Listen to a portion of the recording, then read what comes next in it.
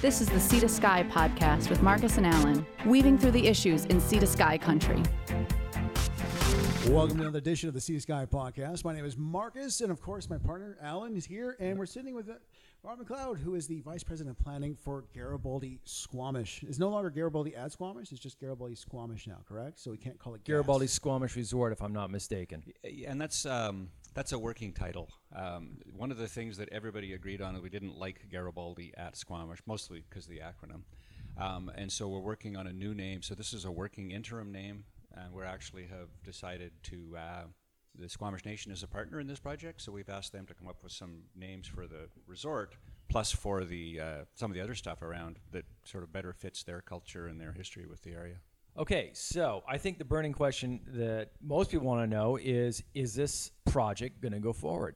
It's going to go forward, subject to some conditions that have been put on the environmental assessment certificate, which was issued 2 years ago. So there's 40 conditions there that have to be met before the project can go. Some of them are construction only, some of them are construction and operations.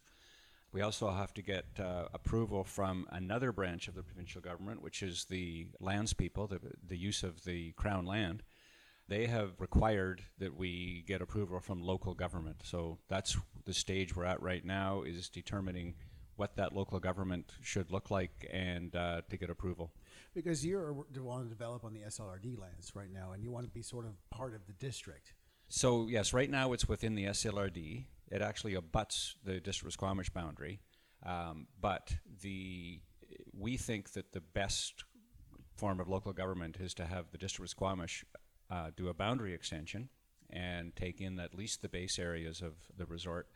Has a lot of advantages to citizens. There'll be significant tax revenue come in from the resort. There's going to be hotels and commercial space and that kind of stuff. And also Squamish will then have a say in how the resort is developed, because it'll have to go through OCP amendments, development permits, zoning, all those kinds of things. So Squamish can have a significant say in what happens. If it goes some other method and becomes a separate community within the regional district, Squamish will not get much of the revenue, and they'll have very little say in what happens. Can we just move back in time a little bit, because this project has been long gestating? Mm-hmm. Give us the overview. It started originally back when? Yes. So it started a long time ago. Wolfgang Richter was one of the people that got it started. What the province did, and they do this often with Crown land, so the province wants to use the public land for the highest and best use and to get the most revenue out of it. So sometimes that's logging, and sometimes it's mining, and sometimes it's a resort. They put out a call for proposals for that particular piece of ground on Brome Ridge. Wolfgang put a group together, and they responded to that and were awarded the rights to do further investigation. They were given an interim agreement to do more consultation and more studies and all those kind of things. Now, since then, a lot of rules changed. So originally there was no intention on doing a environmental assessment certificate. So that was something that came in quite a few years later. Took quite a few years to get done. Also in the beginning, of course, there was very little consultation with the local First Nation, and now there is both consultation and accommodation, which we've done. In 2014, the project really focused on getting the environmental assessment certificate, and that was issued in 2016. Yeah, on your flyer here, your information sheet, you did include that you'll be the only resort in BC that has attained the environmental assessment certificate. We say we're going to be the only operating resort. So most ski areas didn't have to go through an environmental assessment certificate because they were grandfathered in. So, the bigger places that have been around for a while, like Whistler, Sun Peaks, Big White, didn't have to do it. But the Jumbo Resort, the proposed Jumbo Resort near Cranbrook, yep. They've failed to get their environmental assessment. Well, they got their permits and their certificates, but then they didn't meet the condition of substantially starting construction within 5 years. So that's what shut them down. And then they recently won a court battle declaring that the province has to go through another process of some sort again for them. So they're technically still alive. At this point, there's been no new resorts built in BC in years. Yeah, and that was going to be my question, right. Is why is it so hard to build a ski resort in British Columbia. We used to be known for skiing.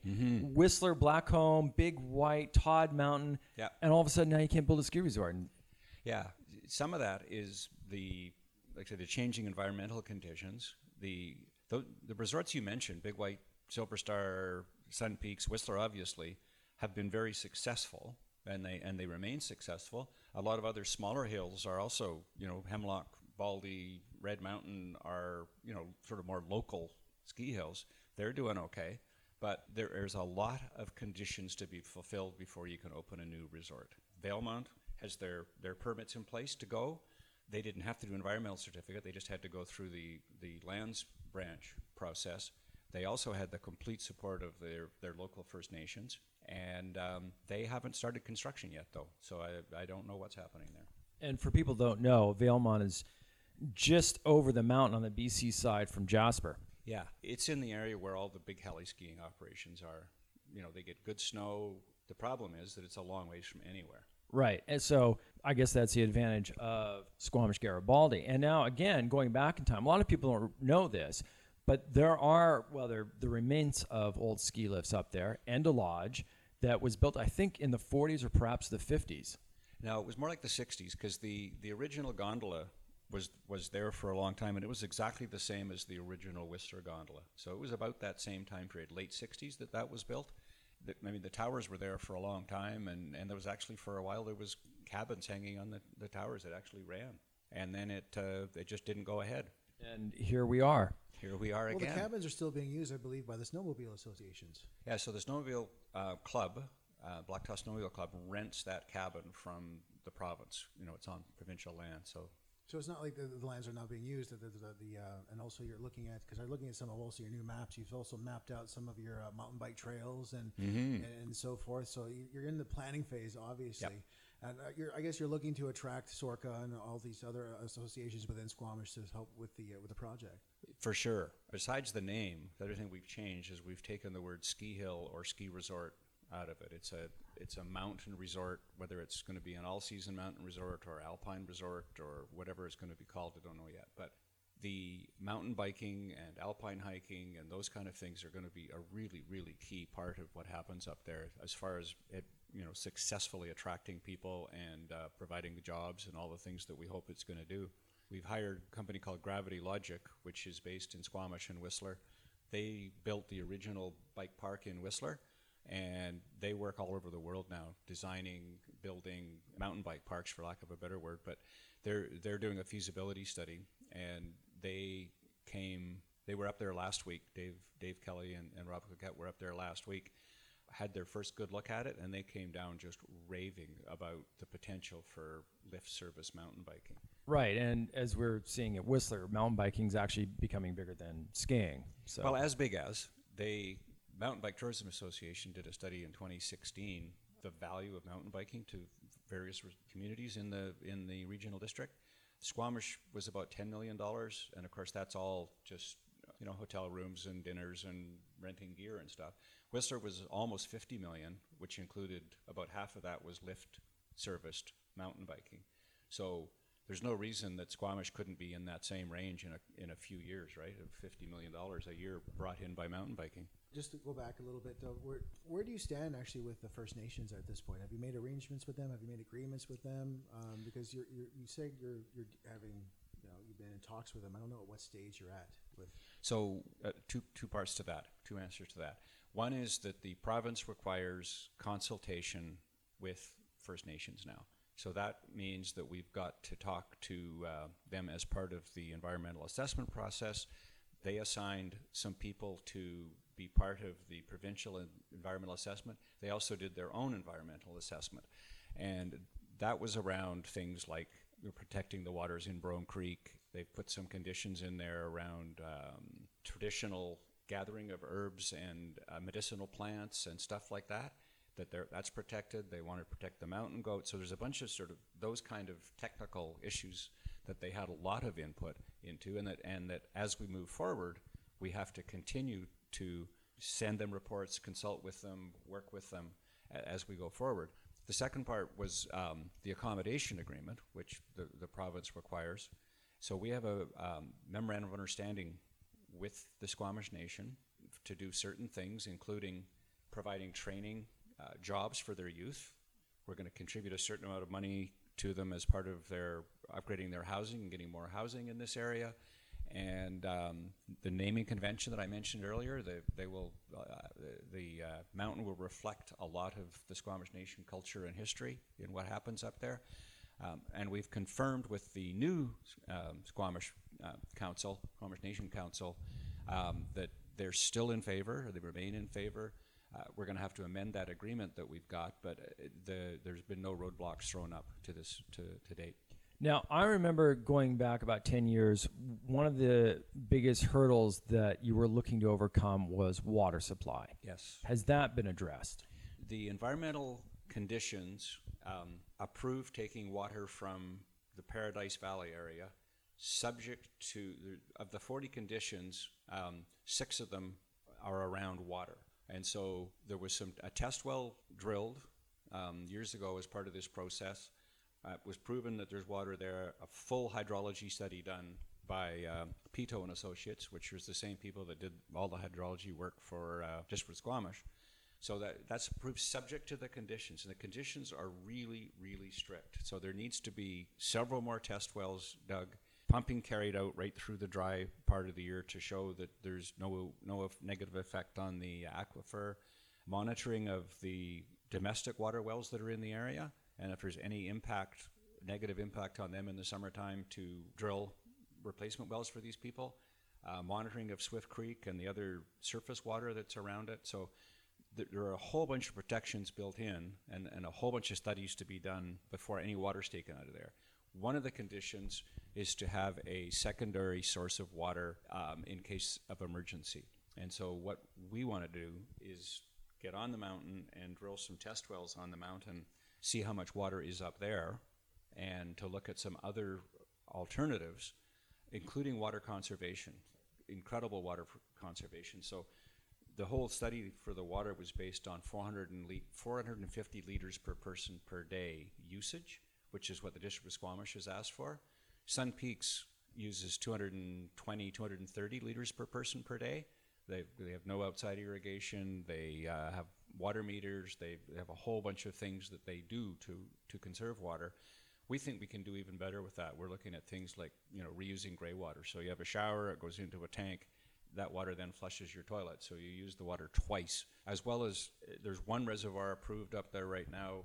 We think there's places to put a couple more reservoirs that would have no negative impact on the environment, but would get us through that dry period. So that's a long answer. The short answer is that we've got this conditional approval, and we have not yet come up with exactly the solution we're going to use. When you say up there, can you just describe the geography that we're talking about? Now, the original plan, it was somewhat contentious in that it went right down around Cat Lake and even across Highway 99 and around Brome Lake. Yes. So now where's the plan? What is the basic geography that we're looking at? So the basic geography, the original plan also included a commercial node on the highway, sort of you are here with, a gas station, motel, that kind of thing.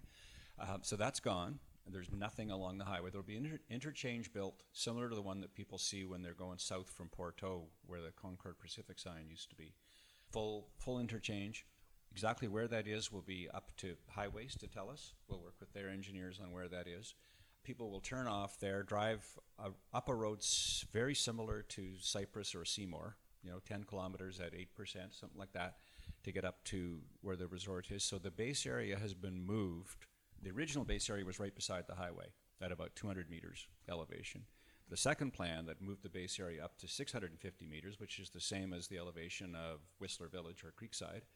We've now moved the main village up to 1,100 meters, almost 1,100 meters elevation, which is like halfway up the Whistler Village gondola on Whistler or the top of the Grouse Skyride. So it's way up into the snow zone. And again, that was done on purpose to get up to where the snow is normally really good. And it's actually a really good spot for a village. It's relatively flat. It's got a bowl around 3 sides of it, so they'll be skiing back into the main village from 3 different areas. And south facing, got good views down to Howe Sound. So, and then the Brome Ridge itself goes east from there and of course eventually joins into the Garibaldi Massif.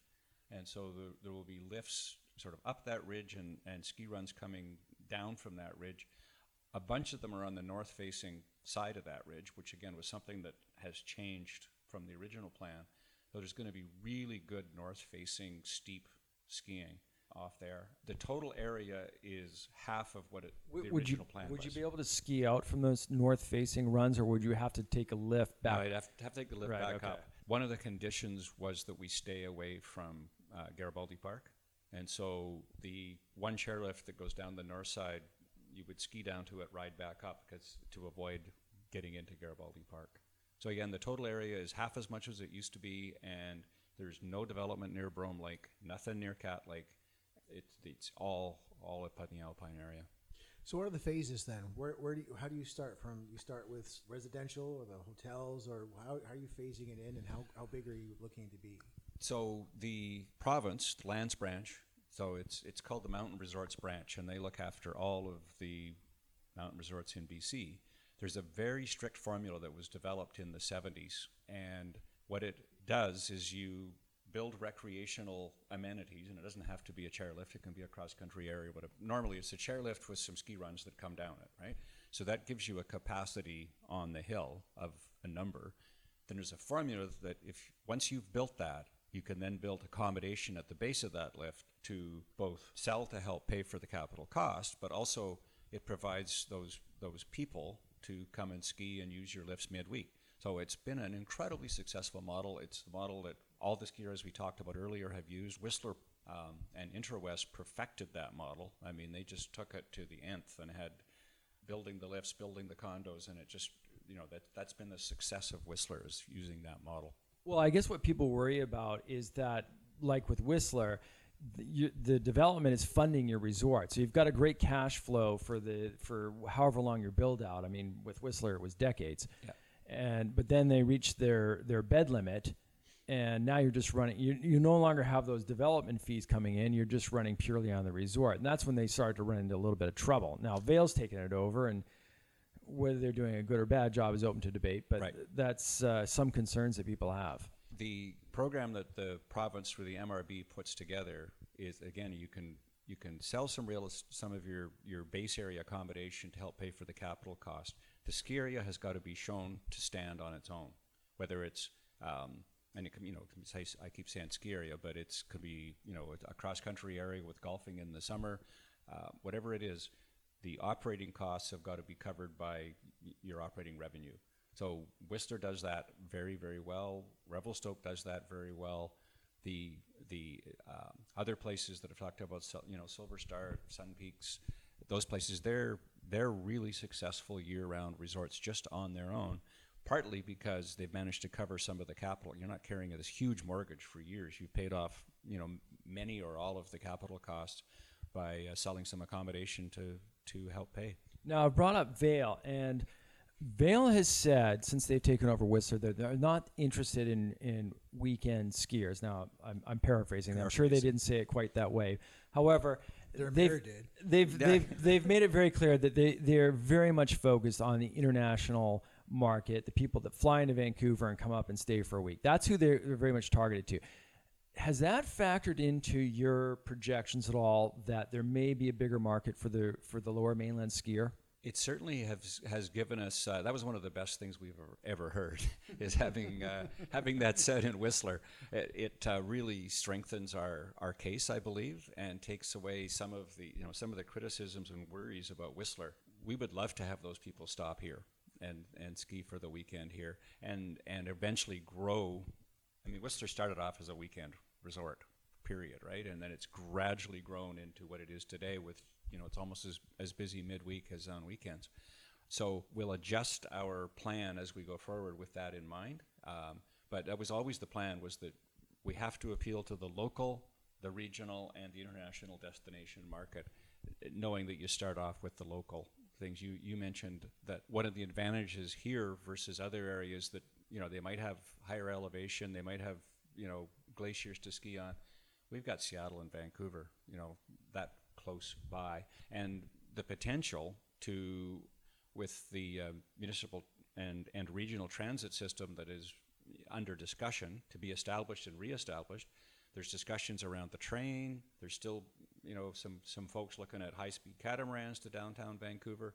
So we've got to focus on some of those things and make it easier for people to get up here without cars. But still, Vancouver is still going to be our big market for a long, long time to come. So that kind of leads into the discussion about amenities, because I think that's why a lot of the Squamish residents are concerned about mainly is like, what kind of amenities will you be adding or asking for?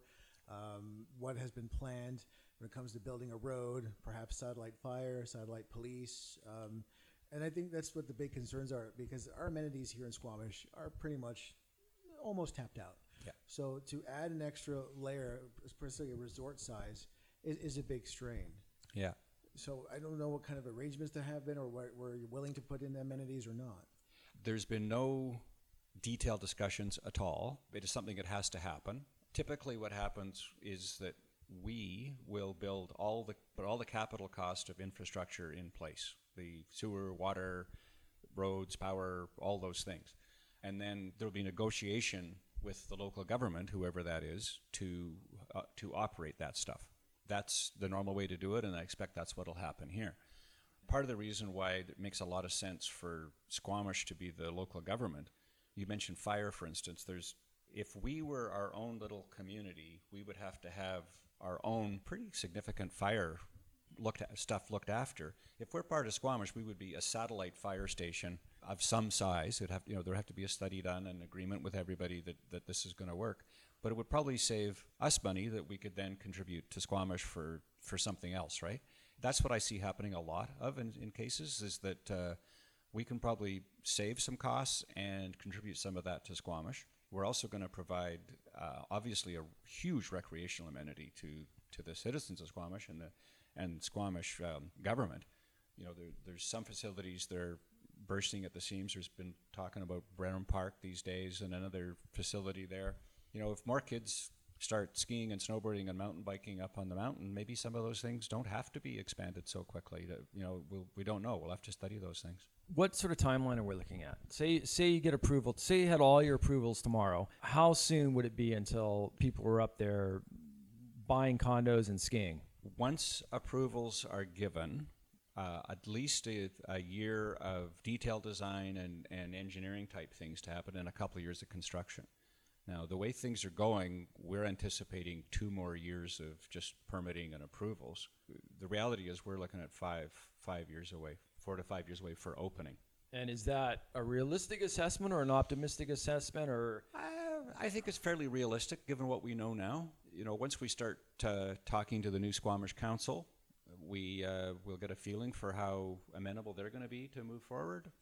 Two folks from Squamish will be on the regional board, and there's going to be a lot of new people out of Whistler. The regional district still has some say in what happens at the resort, no matter who the local government is. That just all depends on how that goes. Now, what happens if it comes down to a referendum here in Squamish? Obviously, if the referendum is yay, we could go ahead with the resort. Everything's hunky-dory. You can start negotiations with SLRD. Now, what happens if the referendum doesn't go into your favor? Well, first of all, it's not going to happen. Squamish people are going to see the value in this. And we've been at the Squamish Street Market for the 4 Sundays that it was held over the summer. I've seen the demographics. I've seen some of the studies the economic people have done. I still was astounded at the number of young people, young families that came by our booth and have no history with the project. And some of the negative stuff that you asked about, they don't know any of that. And a lot of them mountain bike. A lot of them mountain bike. Yeah. A lot of them would like to ski or snowboard with their kids, but they can't afford Whistler, and they can't afford the lineups in Whistler. And even Cypress this year, I am told, was huge lineups all the time, even just to get a parking spot. Those folks can stay here and go up the mountain. So we think a lot of those people, when the time comes, are going to support the project. Now, if for some reason it doesn't happen, there are other things that we can do. Anybody can go to the regional district and ask to form a community. You've got it's not a slam dunk. It's not simple, but it can be done.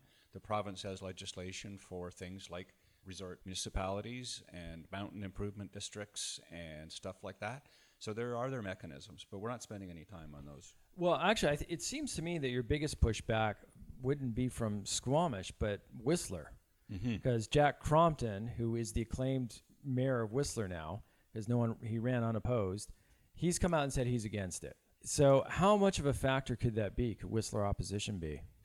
It could be. It could be a factor, but they're going to have an election at the same time as we do, and some of the people that were opposed, other people that are opposed, are not running. And I think we did a focus group session in the spring, and we invited just a bunch of random people that we knew skied and are somewhat knowledgeable about Squamish, and had a beer and a pizza and asked what they thought of our resort, what they would like to see in our resort. I was astounded at the bad feeling towards Vail. I had not heard it with my own ears. And again, I worked there for 20 years on Whistler Mountain, right? I have a soft spot for what we built up there over the years. And to hear these people just badmouth everything about it was astounding. So so I think I think a lot of stuff has changed in the last couple of years. Yeah, I mean, with my business, and I speak with a lot of parents, and when the Vail came in, the whole family pass and the ski school stuff has become a little bit more expensive for them. And the opportunity of not having to drive all the way up to Whistler for ski school or snowboard school is a good thing. Yes. Yeah. And we've been hearing that too from a lot of people. And I mean, you look again. We keep talking about the North Shore, but I mean, Grouse, you can hop on a city bus and go up to the mountain. Cypress has their own shuttle bus, so we will have something like that. I don't know which it'll be, but kids in Squamish are going to be able to hop on the bus and go to the mountain for the day and ski and snowboard in the winter, or mountain bike in the summer, or just go for a hike up to the ridge or whatever. So that I think is going to sway a lot of people, and has swayed a lot of people when you start telling them about these options. Well, interesting stuff. We can only hope that someday we'll be up there skiing. Yeah. I don't know about Marcus, but I'd certainly like to be up there skiing. You're more of a snowboarder. My sliding downhill days are pretty much over. Oh no! Come on. My knees have been destroyed over the years, but I'm more interested, obviously, in infrastructure, and when it comes down to amenities for Squamish and growing Squamish in a way that it's beneficial for everyone. Yeah. I mean, a lot of the concerns that people are having is essentially if it doesn't work out, who's left holding the bag. Right. When it comes down, you have buildings that have been there for 20 years, and who's responsible for the upgrades and that sort of stuff. So, I mean, I'm not saying it's going to fail. Just, I think that the big concern is if it doesn't work out the way it is supposed to be planned, who's left holding the bag at the end? And actually, there was a study done by Squamish in 2010. They hired a company called MMK Consulting, who looks at socioeconomic issues in communities, and they looked at the benefits, looked at all the costs they're going to have to be. It's quite a long report, and it's on the District of Squamish website, but they concluded that they look at 4 scenarios: complete success, Garibaldi not being part of Squamish, and then 2 scenarios of early failure and late failure.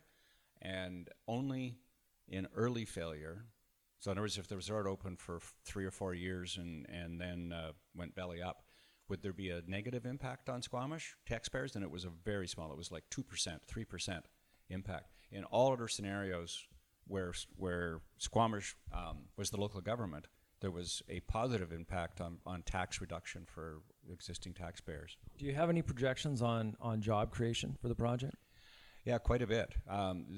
Again, that part of what MMK did in that study also was look at both the capital and operating jobs. And capital jobs and the construction type jobs would be average about 1,000 a year.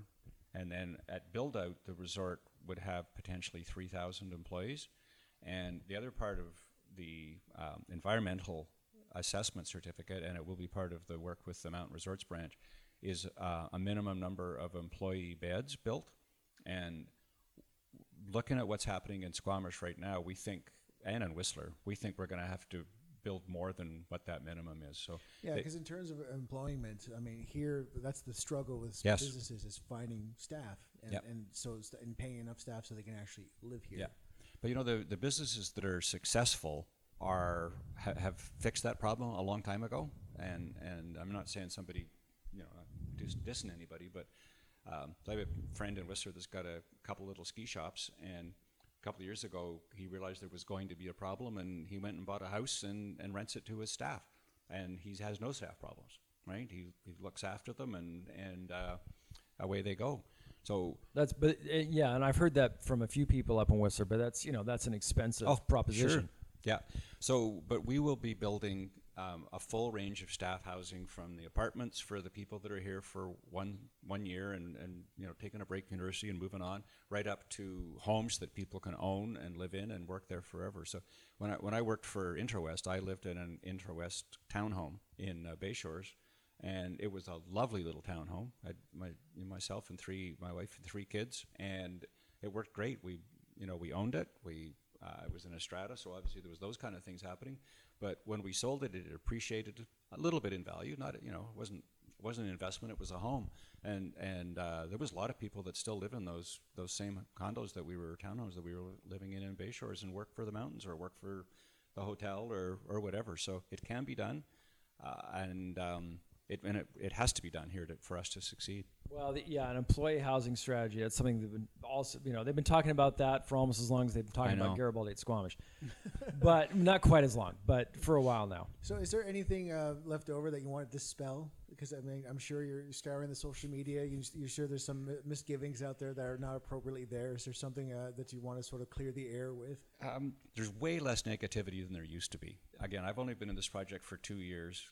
I was not the person that decided that we should do some of the stuff, that we expanded around the lakes. And I certainly had input that we needed to stay away from that. The only negativity that remains really is from the snowmobilers, because they're going to lose some of their turf. So they're the ones that are saying, oh, there's no snow. But, if there's no snow, why are they fighting so hard to keep their turf? Actually, I was going to say that probably your biggest opposition will be the people that are skiing up there now, the backcountry skiers. There's some backcountry skiers, but you know what? Part of our consultation was talking to BC Parks, because again, their boundary is our boundary. They know that there's potential for people to leave the resort and go into the park, and people will. So part of our agreement with them is that we will not encourage that to happen, and we won't advocate for it. What we also have done with parks is that, so they're long overdue for a Garibaldi Park master plan update. And so we've offered to contribute money to that so they can do it properly. And whatever they decide to do, if they decide to improve access and allow access and encourage access, then it's going to be a boon for everybody. Blackcomb abuts provincial parkland as well. And so people go up Whistler Blackcomb and buy a one-way ticket and then go out into the Spearhead. They're going to have huts out there now, for heaven's sake, on the Spearhead. They won't be, there's been an old hut there for a long time, but they won't be camping in snow caves. They'll be in a nice hut and spend a couple of nights and go skiing and come back. So that's possible. So if people want more information, where can they find it? Well, we have a Facebook page, Support Garibaldi. Lots of people go on there and ask some really good questions, and we try and answer the questions. And there's also a website, Garibaldi at Squamish. We weren't able to change that because it's a domain name, but so it'll stay for a while. Yeah, I keep saying Garibaldi at Squamish, but it's Garibaldi Squamish. Yes, just for the record. Just while we're trying to get to that. Well, from here on out, I'm going to change when I do interviews with the council candidates. I keep saying gas. It's like because Garibaldi at Squamish, but now I'm going to have to change my lingo. It's Garibaldi Squamish. Garibaldi Squamish. Yeah. We're really looking forward to bringing this, the jobs and the recreation opportunities to the community. Well, thanks for coming in, Rod. We enjoyed talking with you, and I'm sure people of Squamish are happy to get that information. And I know there's always been a big question mark over Brome Ridge, and as I say, it's been an ongoing project. So, Marcus, you want to take us out? No, I'm good. All right. As always, thanks for listening to Sea to Sky Podcast. This is the Sea to Sky Podcast. If you have a comment or story ideas, please check out our website at seatoskypodcast.com or on Facebook and Twitter at Sea to Sky Podcast. Thank you for clicking us on.